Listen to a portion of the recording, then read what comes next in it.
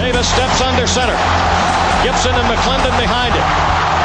Davis with motion by Richard. Will give the ball to McClendon. He leaps. Oh, he doesn't get in. He fumbled the football. Carolina holds. The game is over. And Carolina has won the game. Finley to throw.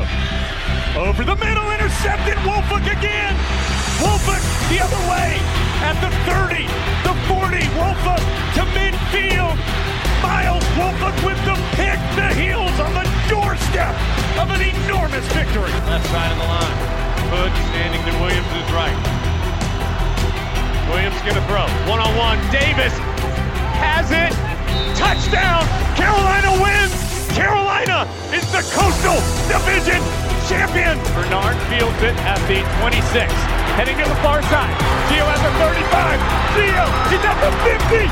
No, he's not. Yes, he is. Gio is going to take it for a touchdown. Are you kidding me? Connor Barth for the possible win. Snap, spot, kick away, high enough, long enough. It's good! It's good! Carolina has won the game on a 42-yard field goal by freshman Connor Barth. Good gosh, dirty! This is the Heel Tough Blog Podcast. Big Heads Media Podcast. Hey guys, and welcome into another edition of the Heel Tough Blog Podcast. It is the final podcast of the decade. That's right, the final podcast of the 2010s decade, and then we will move on, of course, to 2020, which will be one of the more exciting years in Carolina football. But on today's show, we are not going to talk just exclusively about the 2019 Tar Heels. We're going to wait and do our postseason awards, as well as look back at who we picked as our standouts before the season. We're going to do that in a couple of days.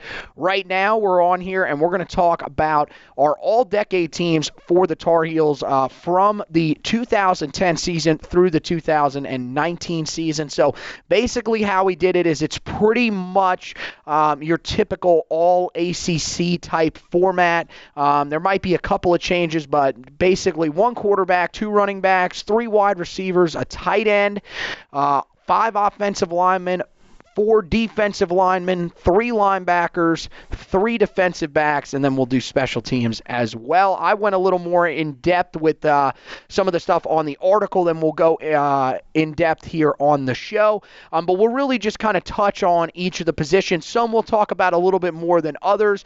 Really the ones that can be debated a little bit more. There are some that are pretty obvious that we'll just roll with and let you guys kind of figure out your own team along the way as well. It's a little bit different than how we did the basketball one, because basketball you only have a starting 5, but I got Josh Marlowe along with me that'll help me break this down along the way. So, buddy, one of those decades for Carolina football, not quite the most successful decade for the Tar Heels, but still one that produced some interesting results and some really good players that we can look back on and have some fond memories of. Yeah, I mean, you got to think, you had, 3 different head coaches in this decade: Everett Withers, Larry Fedora, Mack Brown.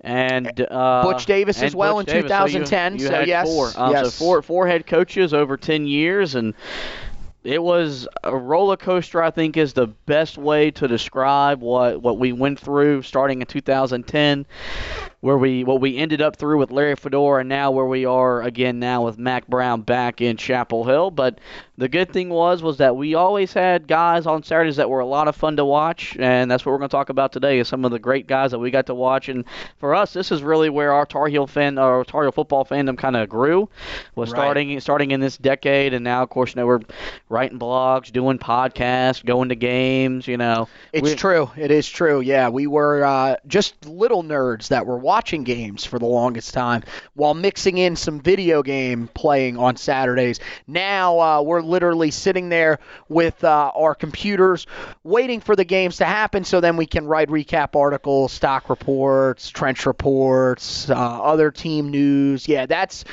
it's pretty bad when we're looking forward to that kind of stuff. But this is the field that we love to be in. So these types of articles are always the fun ones to do, and it's just the start of the offseason, so we're going to have a lot more of these types of articles coming up. But this one, I think, fell at a really good time as well, right after the season, and really produces some really good discussion. So we'll start on the offensive side of the ball, and, of course, we'll talk about the most important position on the field. That is quarterback, and I feel like this one probably pretty obvious just based on all of the statistics, the fact that the guy that we went with played more than 1 year at quarterback.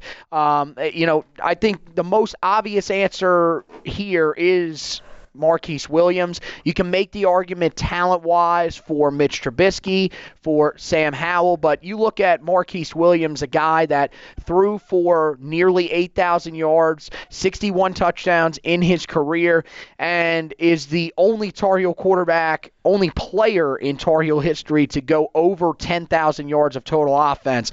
This one seems pretty obvious, and, he's one of those guys that is also up there when you want to talk about the program's great all-time quarterback. So this one was pretty easy for me. Yeah, this is a guy that, put up a lot of production and yardage. He's also the quarterback that took Carolina to the first ever ACC championship game and was the quarterback that went toe-to-toe with Deshaun Watson here in Charlotte. And it was a rocky start for him. I remember when we landed him as a recruit, this was a guy that was raved about in that recruiting class. And then, of course, he left Carolina, and then he re-enrolled back, and I guess was his redshirt sophomore or junior year. And Brent Renner got hurt. He kind of stepped in, sparked that team. And, it always seemed like whenever he played, even though he wasn't the most efficient passer, he always felt like he gave you a chance because he was going to make enough plays with his arm. He could make up for the lack of arm production with his legs, and was really a lot of fun to watch. And that 2015 season, you take away the opener against South Carolina, he was almost flawless, leading that team to an 11-1 record. And look, Trubisky had a great 1 year. Sam Howell had a fantastic 1 year. We got to see Keys for about 3. Right, and that's the reason why. Yeah, about 2.5. I think coming in for Renner after he got injured in his final game against NC State of his senior year. Of course, that game was mid-season, but he was ruled out for the year. Then Keys comes in, puts them on a 4-game winning streak, I believe it was. Might have been 5. I think one of the two, 4 or 5 game winning streak before, of course, they eventually got beat in the regular season finale against Duke, and then ends up going into the bowl game against Cincinnati and pulls out the win. So, this was a guy that, when you talk about that 2015 season, he was what drew that entire offense. You look back and everybody wants to talk about guys like Matt Collins, Ryan Switzer, Elijah Hood, who had a huge year that year as well. You look at what Marquise Williams did. He wasn't in the Heisman race, and probably rightfully so, but this is still a guy that almost ran for 1,000 yards that year, along with what he did through the air. So, yeah, there's a legitimate, battle here when you want to talk about talent between him, Sam Howell, and Mitch Trubisky. But I think, because of how much more he played than the other two guys, you got to go with Marquise Williams here. And then you go to running back. This one, again, pretty easy, I think. It's Gio and Elijah Hood. I think, there might be some argument if Michael Carter ends up finishing his career pretty well, that Michael Carter could be in there. But again, we're just taking the stats from this decade. So, you look, Gio, a no-brainer, was only active for 2 seasons. Of course, redshirted his first year on campus, and both of those seasons saw him over 1,500 yards of total offense and reach double-digit touchdowns, 14 touchdowns and 17 touchdowns, respectively, in his 2 seasons on campus. He finished his 2 seasons seasons with 2,481 rushing yards, 852 receiving yards, and 31 touchdowns. Really just a do-it-all type of guy in his time in Chapel Hill. And then for Elijah Hood, kind of had some ebbs and flows throughout his career. Didn't finish his career quite as well as maybe some had hoped after a phenomenal 2015 season, but still posted back-to-back seasons with over 1,000 yards, including the 2015 season where he ran for 1,463 yards and 17 touchdowns. That rushing yards number second all-time behind only Don McCauley, and also those were the third most rushing touchdowns in program history. He actually finished his career with more rushing yards than Gio, with 2,580 rushing yards and 29 touchdowns. But, of course, remember that Gio did hit in just 2 years while Elijah Hood was there for all 4 years of his career. So these two seem like real no-brainers to me. I mean, TJ Logan is the guy that I had as my first second-team guy. But, I mean, when you look at these guys, they were just a little bit of a step above everybody else and were part of what was, a pretty decent crop of running backs here during this decade for Carolina. Yeah, it would have been crazy to see the numbers Gio puts up if he stays. Can you imagine him in this year's offense? Yeah, well, think about that offense that he would have, if he would have stayed in that second year for Larry Fedora. You remember when that season ended, Carolina, of course, was 7-6 under Larry Fedora their first year. No, 8-4 was their first year. Right. Didn't go to a bowl game because of the bowl ban. Yep. Gio Bernard was being talked about as a sleeper for the Heisman Trophy next year because of the production that he had already put up and what they expected him to put up in the next year of Larry Fedora's offense. This is a guy that, I mean, even the first year when they were running just the old school line up in the eye and just run the ball, he was still producing. So really was robbed of him. You talked about playing video games. That was a guy that first year we had the spread offense. I was like, this is a lot of fun. Right. Then Elijah Hood, I mean, he was a guy that came in, heralded recruit, right here out of Charlotte Catholic. He had the big year in 2015. His junior year, he wasn't as great. But we kind of learned after he decided to leave for the NFL, he wasn't always healthy and was struggling with, I think it was asthma issues, but he couldn't always have his full breath. But, man, when he was on, he was a tough runner in the ACC, racked up a lot of yards after contact, was a really hard runner. TJ Logan's interesting because he was a little bit of a do-it-all kind of back. He was active in the pass game, could run the ball. He had some points in that 16 year. He was our best runner and, of course, was a threat in the return game. But I would still probably lean Elijah Hood because 2015 success doesn't happen without him running for those 1,400 yards. Oh, definitely. And, I mean, the thing for TJ Logan, he always seemed to be that guy that was number 2 on the depth chart. He could just never seem to climb into that role as the number 1 guy, but was still so efficient out of that number 2 running back role, that rotational back role, that he had to be talked about. When you go to wide receiver, again, this is another one. The offensive side of the ball really is pretty easy. You got to go with outside wide receivers. I went with Quinshad Davis, of course, career touchdown leader at Carolina with 25 in his career, all of which came in the decade. You got Dwight Jones. Now, Dwight Jones' career did begin in 2009, but his 2 most productive seasons came in his final 2 years, which were at the start of the decade. So you have to put him on the list. And then Ryan Switzer, of course, the guy that leads Carolina all-time in receptions and receiving yards. You have to put him on the list in the slot. I mean, out of those 3 guys, I mean, I just don't feel like there's much more that you can debate. Maybe Mack Hollins just because of how good of a deep pass catcher he was. But, I mean, I don't know who you're taking off that list if you're going to put him on there. I still lean Dwight Jones because Dwight Jones is one of those guys that really wasn't flashy, but when you go back and look at his numbers and you think about it, you say to yourself, I can kind of see that because he pretty much caught everything and then had to do it after Hakeem Nicks left campus. Yeah, no, I mean, I think those are the 3 clear-cut answers. You think of Quinshad Davis. We don't think about the catch at Virginia Tech that clinched the ACC Coastal title for us in 2015. Dwight Jones, was kind of that was right when we were first coming into Carolina football. I mean, we'd watched it growing up, but when we saw, Hakeem Nicks, but that was a guy, like you said, I mean, he was Carolina's pass threat, and that was it. Yes. And the kind of offense that they ran at the time, it was, well, we're going to throw the ball to 83, and he's going to make a play. And Switzer, we could talk about Switzer for hours.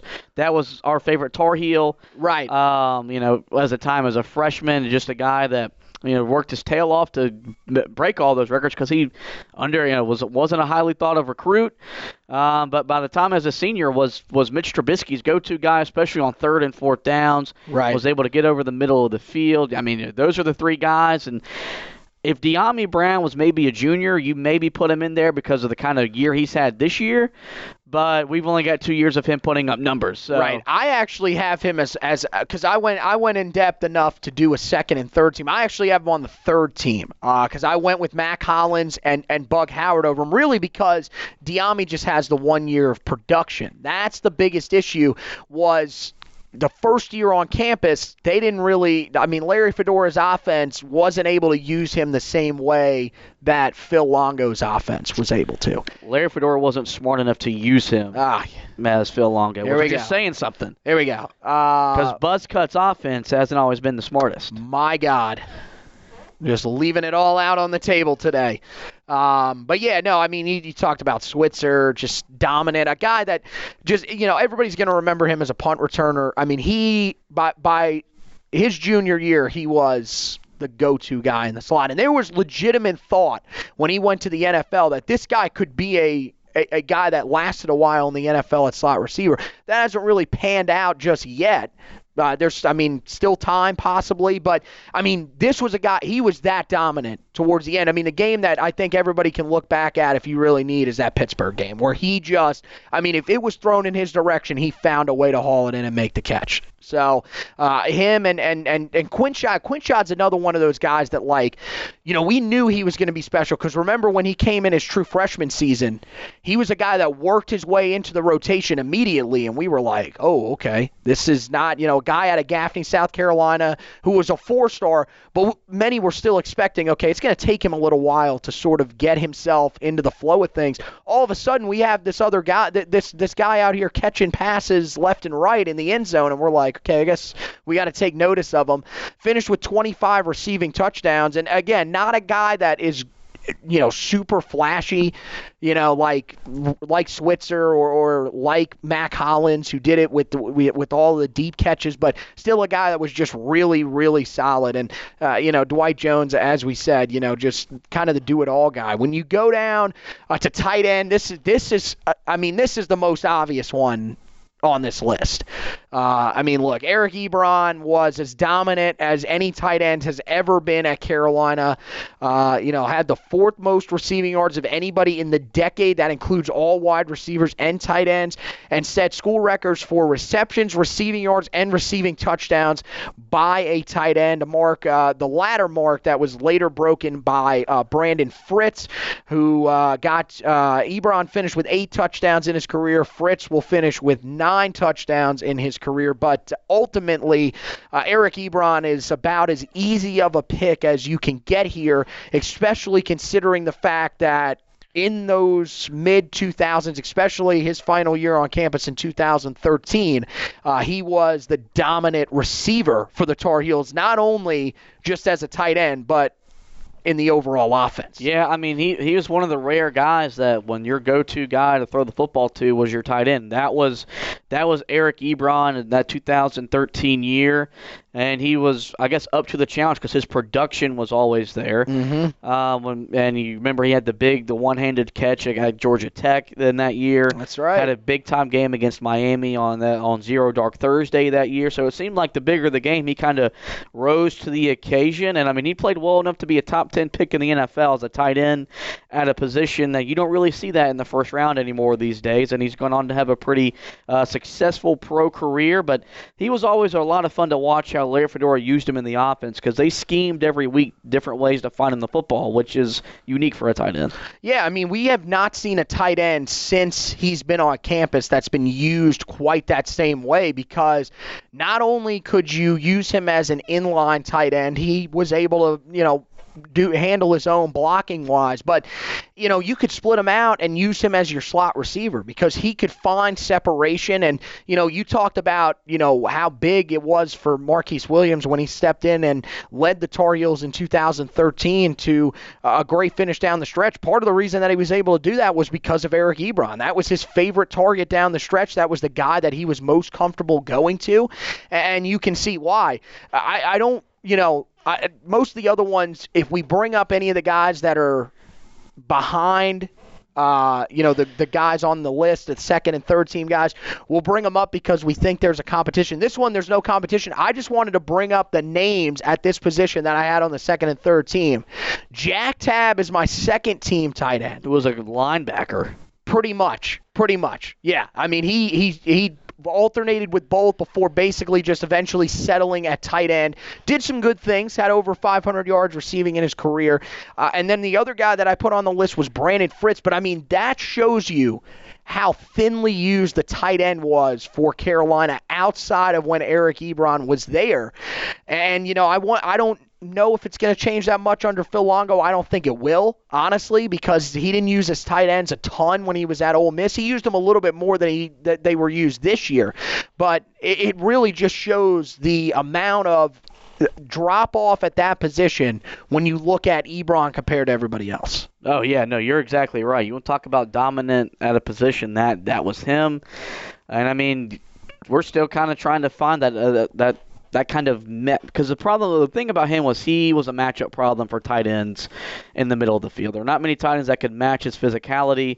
You're not going to bring a safety in the slot to cover a tight end, right? So, that was the thing about him was, it just opened up other parts of your offense. Right, and we didn't have these Isaiah Simmons and all these athletic linebackers that are pretty much just safeties playing linebacker at the time. So he was able to take advantage of it. Let's get to your spot in the trenches on the offense. We'll start on with the offensive line. I mean, look, I'm going to just kind of go from most obvious to then maybe some of the debatable ones. Jonathan Cooper's no-brainer, absolutely no-brainer. I know that his career started in 2008. He redshirted that year, then was a redshirt freshman in 2009. So pretty much the bulk of what he did was in the early part of this decade. Look, a guy that was an early first-round draft pick, top 10 draft pick, and rightfully so. He was about as good as it got on the offensive line. There's a reason why he was a unanimous first-team All-ACC and All-American in 2012, and that's just one that to me doesn't seem like there's much debate. The other one that doesn't seem like there's any debate at all is Landon Turner. Landon Turner, I don't think people realize how good he really was. Just because I think, the rest of the offensive line, they weren't flashy names. Like Jonathan Cooper's a name that's in the Ring of Honor.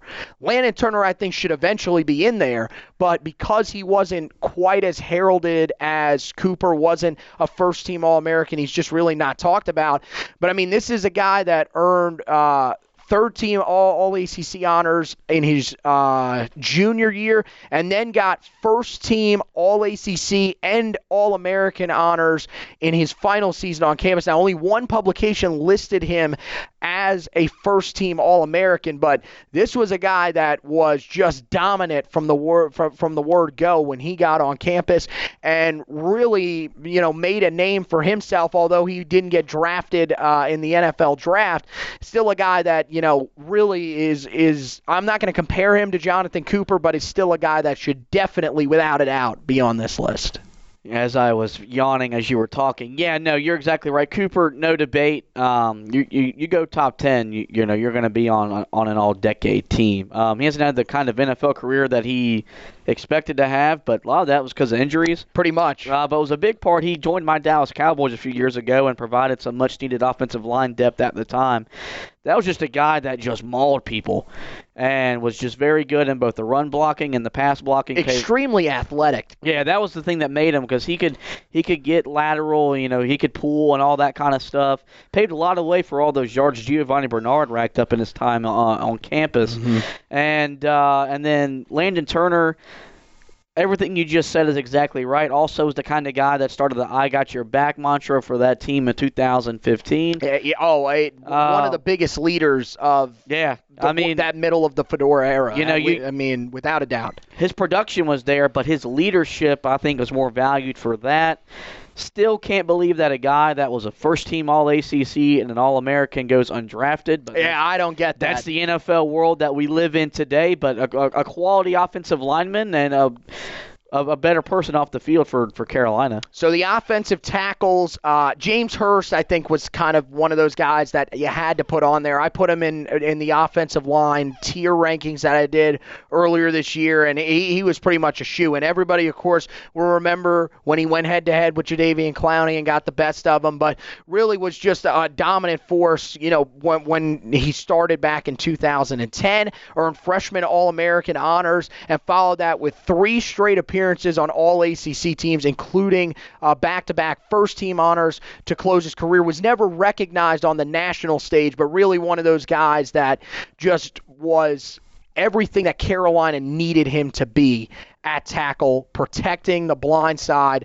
for, a guy that, got up there in a lot of the rankings in Bryn Renner, and then did it a little bit late in his career for Marquise Williams as well. The other guy, we'll leave him. Why don't we just talk a little bit about Hurst real quick? Because the other two I feel like are really, there's some debate that you could do there. Yeah, with Hurst, he probably would have been on a lot more teams in terms of where the All-ACC if Carolina would have won more. Right. Because whenever you see people fill out their All-ACC or their All-Conference ballots, you look at the offensive linemen, they're pretty much from the teams that won a lot of games. Because that's the one position that no one really watches when they're at football games. Everyone's watching the quarterback and the running back and the skill guys. Well, they have the football, yeah. The offensive linemen usually don't, so your focus is elsewhere. But this was a guy that, like you said, went one-on-one with Jadeveon Clowney, held his own against, at the time, the front runner to win the Heisman Trophy that year, and was just a solid tackle, tackle, and then has gone on to have a very good career in the NFL. So, yeah, I mean, what are you going to say? Won a Super Bowl ring with the Baltimore Ravens as well. So this is a guy that it carried over with him. You knew from the minute. Look, if you're on the field as a tackle in your freshman year, you're doing something right. You're doing something right. You made a real good impression, and that's exactly what he did, and is one of those guys that you would kill to have on an offensive line. Especially, can you imagine if him and Charlie Heck were on the same offensive line together? There would be nobody getting after Sam Howell. And so we talk about Charlie Heck. I had the debate between him and his brother John at right tackle. I think you could maybe make a case for Bentley Spain, but I feel like it's Charlie and John. I went with John just because he, received more of the All-ACC honors, receiving All-ACC honors in both of his final 2 years on campus, started 50 career games along the offensive line, which was just a couple more than Charlie. But, look, these two brothers, but also both of them just really, really good offensive linemen. And I feel for Charlie because I feel like he kind of got duped the last couple of years because he's been a really good offensive lineman for the Trails. I'd probably lean Charlie because think about whenever he wasn't available to play. We were scared to death. That's a good point. Could we keep our quarterback upright? Well, that's the what does MVP mean type of debate. More valuable or better player? I don't know because these two are both very, very good players. That's why I would go him because whenever he wasn't on the field, I was a lot more worried about is my quarterback going to make it through the game, right? As opposed to John. But yeah, no, both guys, hell of football players. And you got to think Charlie came in as a tight end and then converted to play tackle. Kind of shows you the versatility he has as a football player.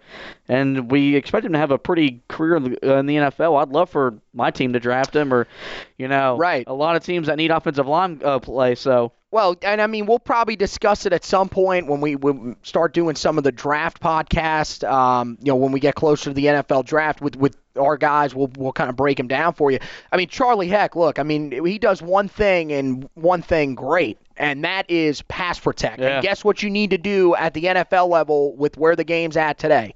pass protect. He can run block as well. I think John was probably a little bit of a better run blocker than him, but I mean, look, you can compare them back and forth. Charlie is one of those guys that just was a workhorse from his first opportunity on the field. So that's where I went with that. And then at center, I had the debate between Lucas Crowley and Russell Bodine. Russell Bodine, of course, did get drafted, left a year early. If he would have came back, I feel like he probably would have been able to get drafted a little bit higher even. I went with Crowley, though, because he started 41 games at Carolina and closed out his career with third and second team All-ACC honors in his final 2 years, whereas Russell Bodine, if I remember correctly, didn't even get an honorable mention anywhere. Another tough one, but I went with the guy that had a little more experience on campus of the two of them. Yeah, I'd lean Crowley, too. Also, what a good name for an offensive lineman. I don't know. It just kind of always, Lucas Crowley. That just seems like a guy that, I'm going to come and I'm going to maul your ass for 3 hours on a Saturday in That's what he Kenan did, Stadium. yeah. Three years as the starter at center. So. Look, but both guys, good quality players, but Crowley, clearly, I don't think it was much of a debate there. Okay. So then you go to the defensive line, and look, for a unit that's always kind of been the bread and butter for Carolina, really out of any unit on the entire team. This is, you see the debates. Is Carolina D-line you? If you go back through the history, you can make the argument.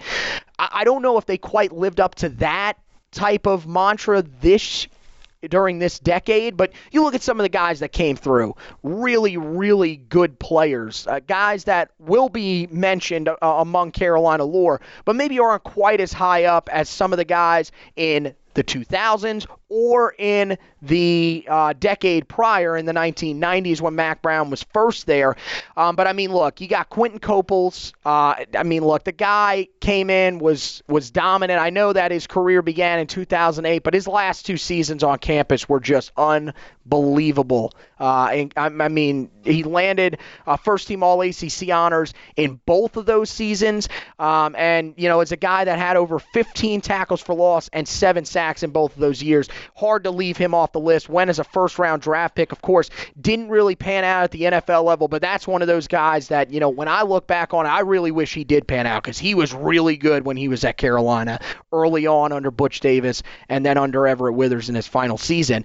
And then Kareem Martin, no real debate there either. Another guy that was just dominant, of course, was, dominated through from his sophomore year on, but really took off his senior year when he had 21.5 tackles for loss and 11.5 sacks to earn first-team All-ACC honors.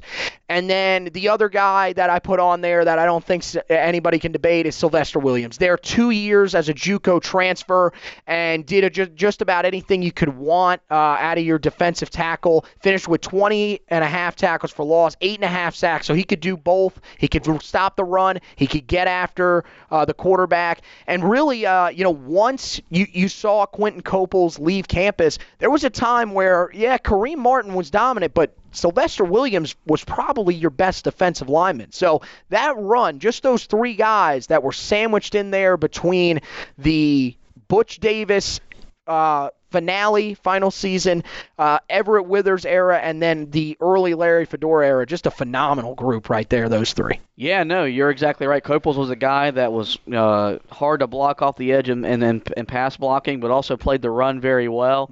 Mm-hmm. Kareem Martin, that senior year was just dominant. And, he was doing stuff that, when we say Ndamukong Suh, in terms of tackles for loss, that's how good he was that senior year. Think back to Ndamukong Suh went to the Heisman Trophy presentation that one year because of how dominant he was there at Nebraska. And then Sly, great story, but was also a big part of that Carolina defense that was in transition from the Butch Davis era to the Larry Fedora era.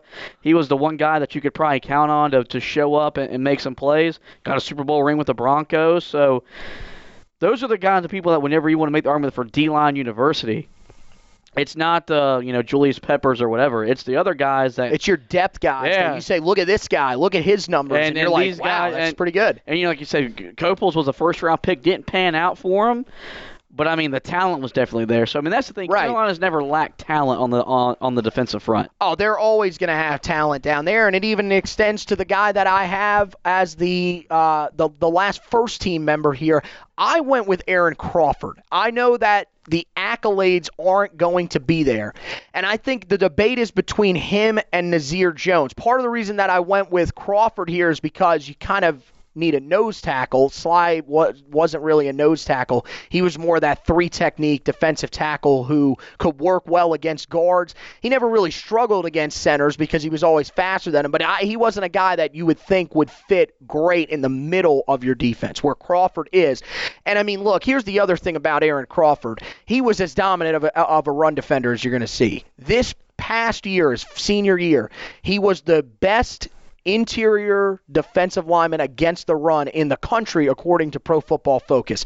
And if you want to say that Pro Football Focus is BS, you can. It's widely regarded amongst everyone throughout the football world. There are some that still doubt it, but for the most part, there's a lot of people that roll off of that, especially when you look and see how you grade offensive and defensive linemen. So I went with Crawford. I mean, he finished his career with 128 total tackles, 15 tackles for loss, and 7 sacks. But the other thing that you got to look at with him, if he doesn't get injured last year in 2018, those numbers are probably a lot better. Yeah, no, you make a pretty good argument for him to be that fourth guy. And the injury, like you said, slowed down some of his statistic. He's also, I mean, look at Carolina this year whenever he wasn't on the field, and look at when he not the same. Yeah, he was just a guy that was just when he's on the field, stuff happens in a good way, because, and like you said, as good a run defender as you're going to find in the country. Mm-hmm. I mean, he graded out as that. Yeah. And so whatever you want to believe in that, you do whatever you want. But whenever he was on the field, Carolina's defense was better for it. Oh, definitely. Whether it was under Larry Fedora or under Mac Brown, I mean, he at least gave you a chance to make some plays. So. Right, and I mean, Nazir Jones, a good career, but really took some time to sort of develop into what he eventually became. And then defensive tackle was the position that I just had the most trouble with going back through, because when you look at some of the names, it's pretty thin. I actually listed Jason Strowbridge as a defensive tackle just because I didn't really know who else I was going to pull if I didn't put him as a defensive tackle, and I thought he was serviceable enough there. I mean, look at our third team guys, and I love pointing these guys out because, look, these aren't the sexy guys that everybody's going to remember and going to say, oh, they were phenomenal players, but they deserve recognition. Justin Thomason, a guy that, if you're a real diehard Tar Heel fan, you remember him, came in 2013 really as a rotational guy and became a big part of that team, especially his final 2 years in 2014 and then in the big season in 15. He was the guy, remember, right next to Nazir Jones, and put up some pretty solid numbers. And then Ethan Farmer, 2010 to 2014, really just a big space eater guy. Took up a lot of space, a good run defender, and is another one that just won't get the type of credit that he deserves. Some of the other guys, I wanted to point these guys out at defensive end. Malik Carney, a fantastic career. One of those guys that just kind of got swept under the rug because he played, his final 2 seasons were just not good years for Carolina, and he played during a time where the defense was never really that good. The best that defense ever was in 2014, and that unit still wasn't that good. So, and then Norkeithus Otis, another guy that really jumped off the page his junior year, had a huge season, 18.5 tackles for loss and 6.5 sacks, came out and just wasn't able to really duplicate that in his final season, had huge expectations in 14, didn't really have the type of season we thought, but still a very solid defensive end. So those are the guys we went with there. Now we move on to linebacker. 2 guys that are no-brainers here, in my opinion. Kevin Reddick, my stupid rear end in the offseason did not put him on the linebacker tiers list. Why I did not put him on there, I cannot begin to fathom, because that is one of my favorite linebackers that they've had at Carolina. I loved Bruce Carter. I loved Quan Sturdivant. I loved Zach Brown. Kevin Reddick was my favorite of the group, because I don't really know why. It was just something about him. Whenever he got an opportunity, he made the most. Because you got to remember, when he first got there, he was behind all three of those guys. And rightfully so, because Bruce Carter and Zach Brown, as well as Quan Sturdivant, all three of them were established. He had to come in and kind of pick his way through. Started his career in 2009, and, his final 3 seasons, the best of his career, all took place at the start of the decade, though. That's why he's on the list and make him a worthy candidate to be here. His senior season alone, he finished with 85 total tackles, 18.5 tackles for loss out of the middle linebacker spot, and 6.5 sacks, and deserved a first-team honor in the ACC, and did. I don't think there's any doubt that he should be on there. The other guy that there's no debate is Cole Holcomb. Led the team in tackles his final 3 seasons on campus, started his career at Carolina as a walk-on, and went on to get selected in the NFL draft late in the 5th round. Now is a guy that is starting in Washington. Really one of those guys, we always talk about, guys on the basketball program like Luke May, who just put in the work that they had to put in. Weren't the guy that everybody was talking about when they came in. He's a gym rat. Film junkie. There you go. And that is exactly what Cole Holcomb was. Finished his career with 327 total tackles and earned second-team All-ACC honors as a senior. Honestly, probably would have been first-team if Carolina was a little bit better in his final season, which was 2018, a year ago, when they won just 2 games. But those two, to me, are non-debatable. I think they have to be on this list, especially with some of the other names that are behind them. I think you got to go with both of those guys. Yeah, no. I think we forget about Reddick because we had all the 3 guys that you mentioned before them. Did not know that he was your favorite linebacker in Carolina football history. It's something about him, man. Well, okay, I'll say this. Carolina football history, from what I have watched, since I've been watching in depth. Yes. I still thought it was Bruce Carter because that's my guy. Oh, I love Bruce. Believe me, I love Bruce. But and then Holcomb, yeah. I mean, to come on from a walk-on and then to do all that stuff that he did and was the only player we had defensively the last couple of years because, I mean, he was going to – as sure as the tacklers we had at the linebacking spot. Had to cover in space, too. I mean, he was a guy that they played out of position so many times. It was unbelievable. They just threw him out there. He just shrugged his shoulders, went and made football plays. So, yeah, I mean, it's kind of hard to argue with those two. And Holcomb, like you said, in the NFL with the Redskins, now was a starter towards the end of that year for Washington. So it's really translated for him over to the NFL level. And the linebacking core, it took a dip in this decade as it was the year before, but there were still quality guys that we got to see. Right, and so that leads to the third guy. And so there was – I had to go over this for a minute. Zach Brown played a little bit in this era, but 2010 he had an injury that just – limited his production, and 2011 he had a big year. He had one big year. So how do you compare that with the rest of the guys in the decade was kind of the question to me. So the guys that I went with, Andre Smith was a guy that you had to talk about. But again, you want to talk about a guy that struggled with injuries. That's kind of what derailed him. That 17 season, that was what cost him. If he plays that whole 17 season, I think this is more of a conversation. Of course, goes to the NFL early after that, but his first 2 years on campus became a key part of that 2015 defense. Again, that was a defense that still struggled, but became a key part of that group. And then in 16 was really the guy in that linebacking core for the Tar Heels because Cole Holcomb was there but was still kind of taking some time to evolve into what he was. And then the other guy, I had Shaq Rashad up there, but the problem with Shaquille Rashad, if you go back and look, his senior year was as dominant as it gets. 126 tackles, double-digit tackles for loss, and up there in sacks. The biggest issue for him was when you talk about a guy that literally had 1 year, he had 1 year. Before that, he did not have a season where he had more than 30 tackles in a season. So he was a guy that jumped on the scene for that 1 year, was phenomenal, but really didn't do a whole lot the rest of his time on campus, unfortunately. Again, we still love Shaq. He's the guy that likes to come out before every game and say we're going to win by 30. The optimism is fantastic. He's also one of the best personalities ever, and he does like Justin Bieber. That's probably the reason he's not on the list, right? Like, I mean, I was going to put him on the list for his Twitter account. There we go. Because I mean, it is true. He also was one of the main people that got behind creating the 10 God shirt that we had for Mitch Trubisky in 2016. You know, the one that was Mitch Trubisky but wasn't a Mitch Trubisky shirt from Barstool Sports. Yeah, so. we both actually own that T-shirt. We do. As a matter of fact. I am not wearing that shirt today. I'm disappointed in myself. But yeah, I mean, the third spot, I completely was tuned out. Who you said after we talked about Zach Brown. Okay, I hadn't. Okay, so I haven't listed the guy that I put on there yet. But Zach Brown, because you had the 1 year, but how does that stack up against everybody else? So I said Andre Smith, because you had the 2 really good years. You have to take into account the injury, because you would think that if he doesn't get injured against Louisville, he was going to have a huge year, because it was him, Cole Holcomb, Donnie Miles, and MJ Stewart, and that was pretty much it on that team.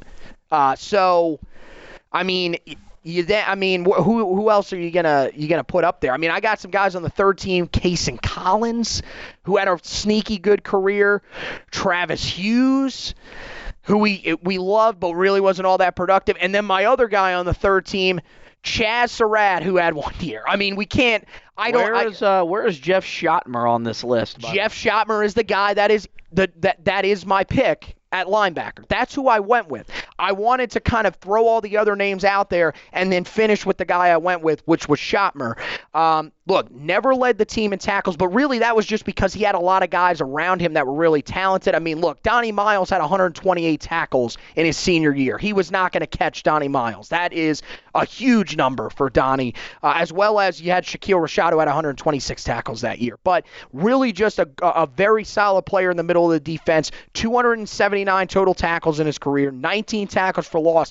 One of the biggest things about Schottmer that we will always remember is, yeah, he played middle linebacker, but he came in as a converted safety, which to then play middle linebacker is amazing. To go from a safety to a middle linebacker, first of all, you got to put on a lot of weight, and that's a lot of responsibility that you've got to have. But he was also just great in coverage. He had 4 interceptions in his career, and 2 of them he took back for touchdowns, both coming in the 2014 season. So I went with Jeff Schottmer, but, he's one of those guys that if, in any other era, he's probably a guy that lands on a third team, maybe doesn't even get mentioned. It's just the era at linebacker for the Tar Heels was really, really thin with talent, but still, I mean, Jeff Schottmer is a guy that deserves recognition, because while he may not have been great, he was still very solid. Yeah, no, I mean, that's what I thought the answer was going to be here. Like you said, as good a coverage linebacker as Carolina has had. He made up for his run deficiency for being able to make plays in the passing game. Also, another was a guy that was a walk-on, JUCO transfer, one of the two. Former walk-on. Yep. And just one of the hidden gems that Larry Fedora was able to find, and was a big part of that 2015 defense. And the hair. I mean, that's you can't talk about him without all the hair team. He's definitely up there, along with Tommy Bancroft, Caleb Presley when he had the long hair as the quarterback. That takes a lot to pull off. We've seen that here since. Now, I mean, are we putting him up there with Trevor Lawrence and your guy out in Hawaii, old Cole McDonald? I mean, look, it's up there. I mean, now he's got a shaved head. I mean, it's completely completely just different wild. 180. But I mean, that was one of the guys that I loved watching, and maybe it was you got to hear the announcers mess his name up every week. Oh. Our boy Nick Dorman, who is a Clemson fan that we have been friends with for a while now, he used to call him Jeff Scoopmer. Yeah. So yeah, but that also kind of shows you that that him being on the list shows you where the production drops off at the linebacker spot. I don't want to, I think I sounded like I was a guy that really was kind of knocking on Schottmer a lot. You want to talk about one of the hardest working guys during this decade. It was definitely Jeff Schottmer. I mean, to go from a walk-on at safety and come in and play middle linebacker for 3 years in the middle of that defense, it took a lot. So you got to hand it to him. We'll move to the defensive backs. Again, there are some no-brainers here. There's one at safety, one at corner that I went with. Trey Boston, no doubt in my mind. Came in as a corner, moved to safety his senior year. Now, of course, is at safety in the NFL, but, I mean, he was a do-it-all type of guy. finished with at least 70 tackles and 3 interceptions in each of his final 3 seasons, and earned honorable mention and second-team All-ACC honors in his final 2 seasons on campus. Had 13 interceptions, the most of any Tar Heel in the decade, and was really just dominant. The other guy that has to be on this list is MJ Stewart. Was as good of a lockdown corner as you're going to find for Carolina. Also played the nickelback position so well. I mean, pretty much. Remember, we were still kind of in the little hangover from when Vic Koenig was there and wanted to play the 4-2-5 defense. We were saying, man, we never want to see nickel again. And MJ Stewart kind of changed our minds on that because he was so good as a run defender. Finished with 199 total tackles, 11.5 tackles for loss, 6 interceptions, and more importantly, the most pass deflections by a mile in the decade, with 41 in his career. He was as good as it got at cornerback. You were not throwing the football on either Trey Boston or MJ Stewart. Yeah, no, those two names you can't argue with. And you think about MJ, a lot of times he was put on an island and he just made play after play after play. I mean, it was a first-round pick, or it was second-round pick. Second round, yeah. Of the Tampa Bay Buccaneers, and was really, like you said, after we got done with Vic Koenig, we were done with nickel defense, and then we brought it back with him. So, right, and then Trey Boston, I mean, to move from because there were a couple of guys that did it. He was the first that played corner for 3 years. They had a void at safety, and they told him, okay, we're going to move you to safety, and he did it with seamless transition. Actually played better at safety than he had played at corner. That's what I thought when the transition happened. I mean, now it paved him a way to have a career in the NFL. So, although I thought he could have had a career because he was a good coverage corner, and that's the thing that was so great about him is he could play both positions. So if you needed to tell him, like we saw so often this year, with all the injuries that we had, Miles Dorn had to play one-on-one coverage. Trey Boston could play one-on-one coverage with ease. He's like, yeah, I used to be a corner, so this is not difficult for me. So, yeah, those were the two guys that I had as shoe-ins. The other positions were a decent debate. I think let's go with corner because I went with Tim Scott. I think that was pretty close with him and Des Lawrence, who I think you're going to go with because you were a Des Lawrence guy for sure. That was your guy. But, I mean, you look at with Tim Scott, finished his career with 218 total tackles, 10.5 tackles for loss, 8 interceptions, 16 pass deflections. I went with them because he was a little more of a playmaker on the ball. He had more interceptions than Lawrence did. But another one of those guys that had to move to safety his final year. Did a really good job, led the team in tackles his senior year on campus in 2014, and just one of those versatile guys that I thought fit there. And then the other position that you had some debate at was safety. I went with Donnie Miles it kind of shaped out. Sam Smiley, really good career, actually was a 3-year guy. I didn't really realize that until you went back. Really had 3 productive years on campus. Dominique Green at safety, another guy who, surprisingly was a guy that took the ball away maybe more than you realized. And then, of course, Miles Dorn, I had him on the third team, or Denoris Searcy, who had literally 1 year. He was there 2007 to 2010, so he was a 1-year guy. That's hard to put him up there. So I went with Donnie Miles because, I mean, look, he didn't finish with all ACC honors ever. I don't know how. That makes absolutely no sense. But he had consecutive seasons of over 100 total tackles out of the safety position. Definition of an in-the-box type of guy. As I mentioned, led the team in tackles in 2015 with 128 and did finish his career with 320 tackles and 9.5 for a loss. So I went with Donnie Miles and Tim Scott. Do you agree with me there, or do you want to sub one or both of those guys out? I'd put Des Lawrence in there over Tim Scott. Like I said, I was a big fan of D-Law. He was a big part of that defensive success that we experienced under Gene Chizik. Really benefited from bringing Gene Chizik in. It really helped his technical part of his game. I was really a big fan of his length at corner. And then, Donnie Miles, man, that guy that guy made every tackle on the field because normally the 10 guys in front of him didn't make tackles. Pretty much. But, as good of a safety in the run game as we've seen. Yeah, it wasn't if you can go back and look at his statistics, he had 5 pass deflections his entire career. Wasn't used that much at all in pass coverage. But, yeah, there is nobody that we've seen at Carolina that is a better run tackler out of the safety position. Right. At least since we've been watching. Now, I think a couple of guys that deserve to be pointed out at corner, Jabari Price. Now, when you went back and looked, I went back and looked at his stats, and, I had to put him behind. I couldn't include him in that debate between Lawrence and Tim Scott. Really good player, but just really didn't have the statistics. I know you'll love this on the third team.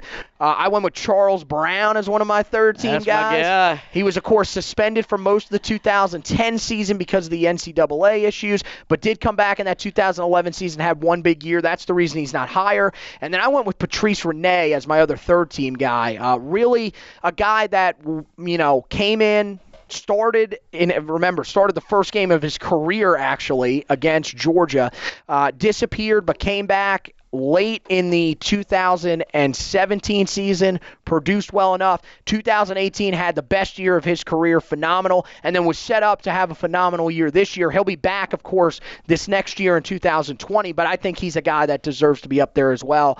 Some really good corners, but we'll go with those guys.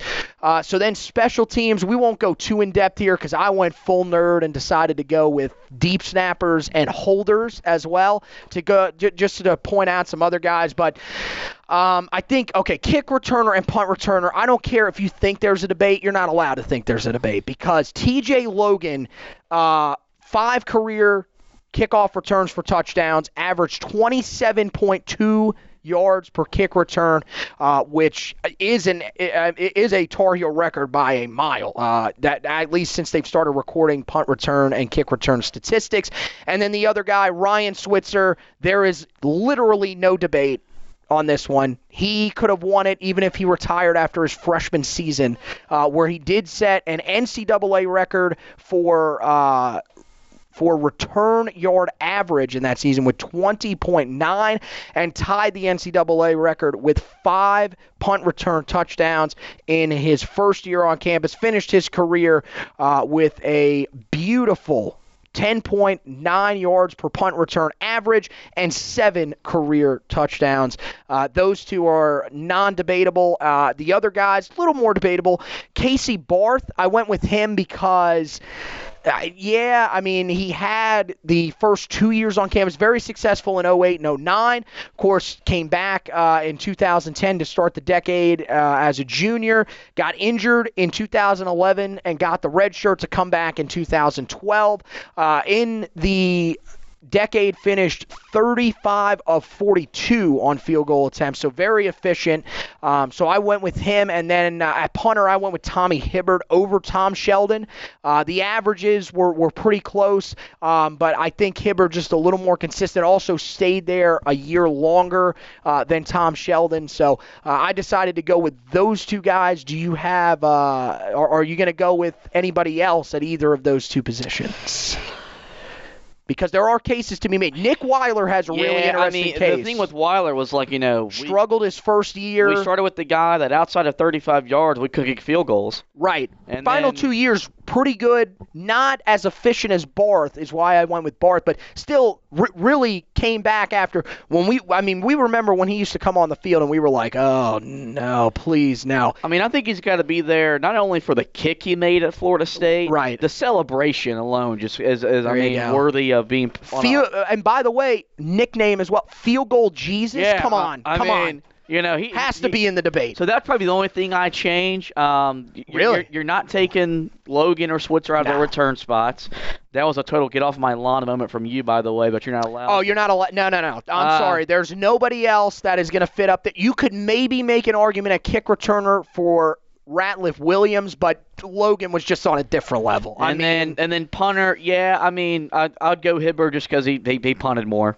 So yeah, I mean, Tom Sheldon, extremely efficient. Remember, what was it, his first year on campus in 2016? I think he allowed 3 return yards the whole year. So, I mean, you want to talk about a guy that was just a weapon.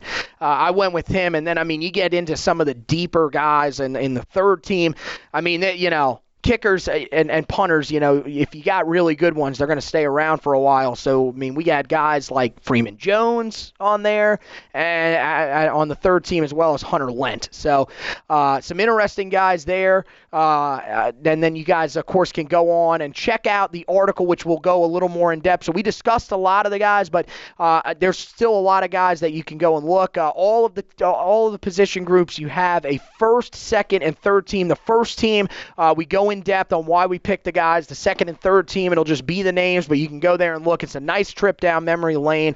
And the all-decade team, a really fun thing that we were able to do. Those are both going to be up on the website when this podcast is out, so make sure that you check that one out, as well as the basketball edition, where we have the starting 5 and some honorable mentions at the bottom of that article. You guys will really like that walk down memory lane.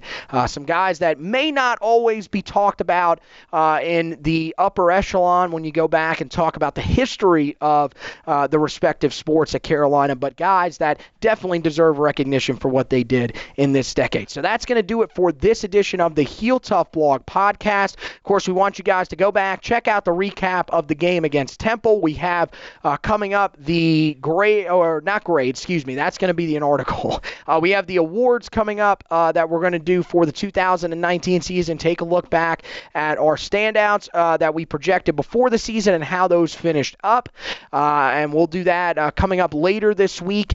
And then, of course, we'll be circling back around into off-season mode, which we've done the past few years. Going to have some interviews in the offseason that we're going to do, some really fun topics that we're going to bring up, and of course we'll be keeping you up to date on everything going on the recruiting trail as we head towards February signing period, which seems like it's going to be a pretty quiet one, 2021 trail, as well as stuff going on with the NFL draft, guys entering the transfer portal, and everything like that. One bit of news that I did want to slip in there in case you guys did miss it. I got an article online about it. Carl Tucker and Greg Ross both officially in the transfer portal. We knew Greg Ross was going to be in the transfer portal, really just kind of signified by the fact that he was out there on senior day. He is going to go as a graduate transfer, so there was a chance that he could walk away from football, but he's going to try to play football somewhere else as a graduate transfer. And Carl Tucker got an extra year of eligibility, but is deciding to go elsewhere.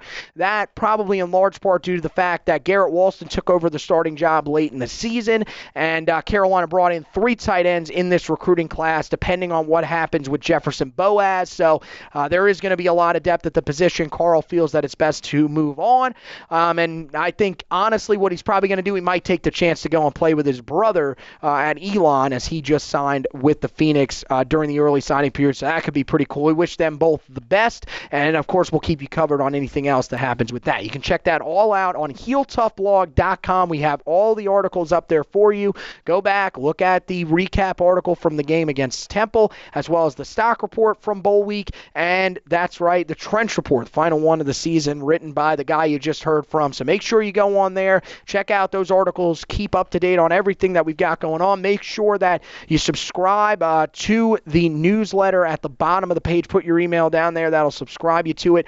Or make sure that you are following the Twitter page at Heel Tough Blog on Twitter, or my account at Future Tar Heel, Josh's account at Joshua Marlowe 5, and then, of course, the Facebook account. That's the most crucial one. Make sure you like and follow the Facebook account on Facebook at facebook.com/HeelToughBlog. We are kind of getting restricted in some of those groups that we're trying to post. I know a lot of people like seeing it in the groups, but unfortunately Facebook's got some rules that they are really trying to hammer down on our accounts. So the best way to do it, make sure that you like the page so that you will be able to see everything. It'll pop right up on your timeline and you'll get a notification whenever we post. So make sure that you guys check that out. That's the best way to keep up with everything. Best way to keep up with the podcast. You can subscribe to those on any of your major podcasting sites. So of course, iTunes, Google Podcasts, Spotify, iHeartRadio, iHeartRadio, any of those sites, you can do that.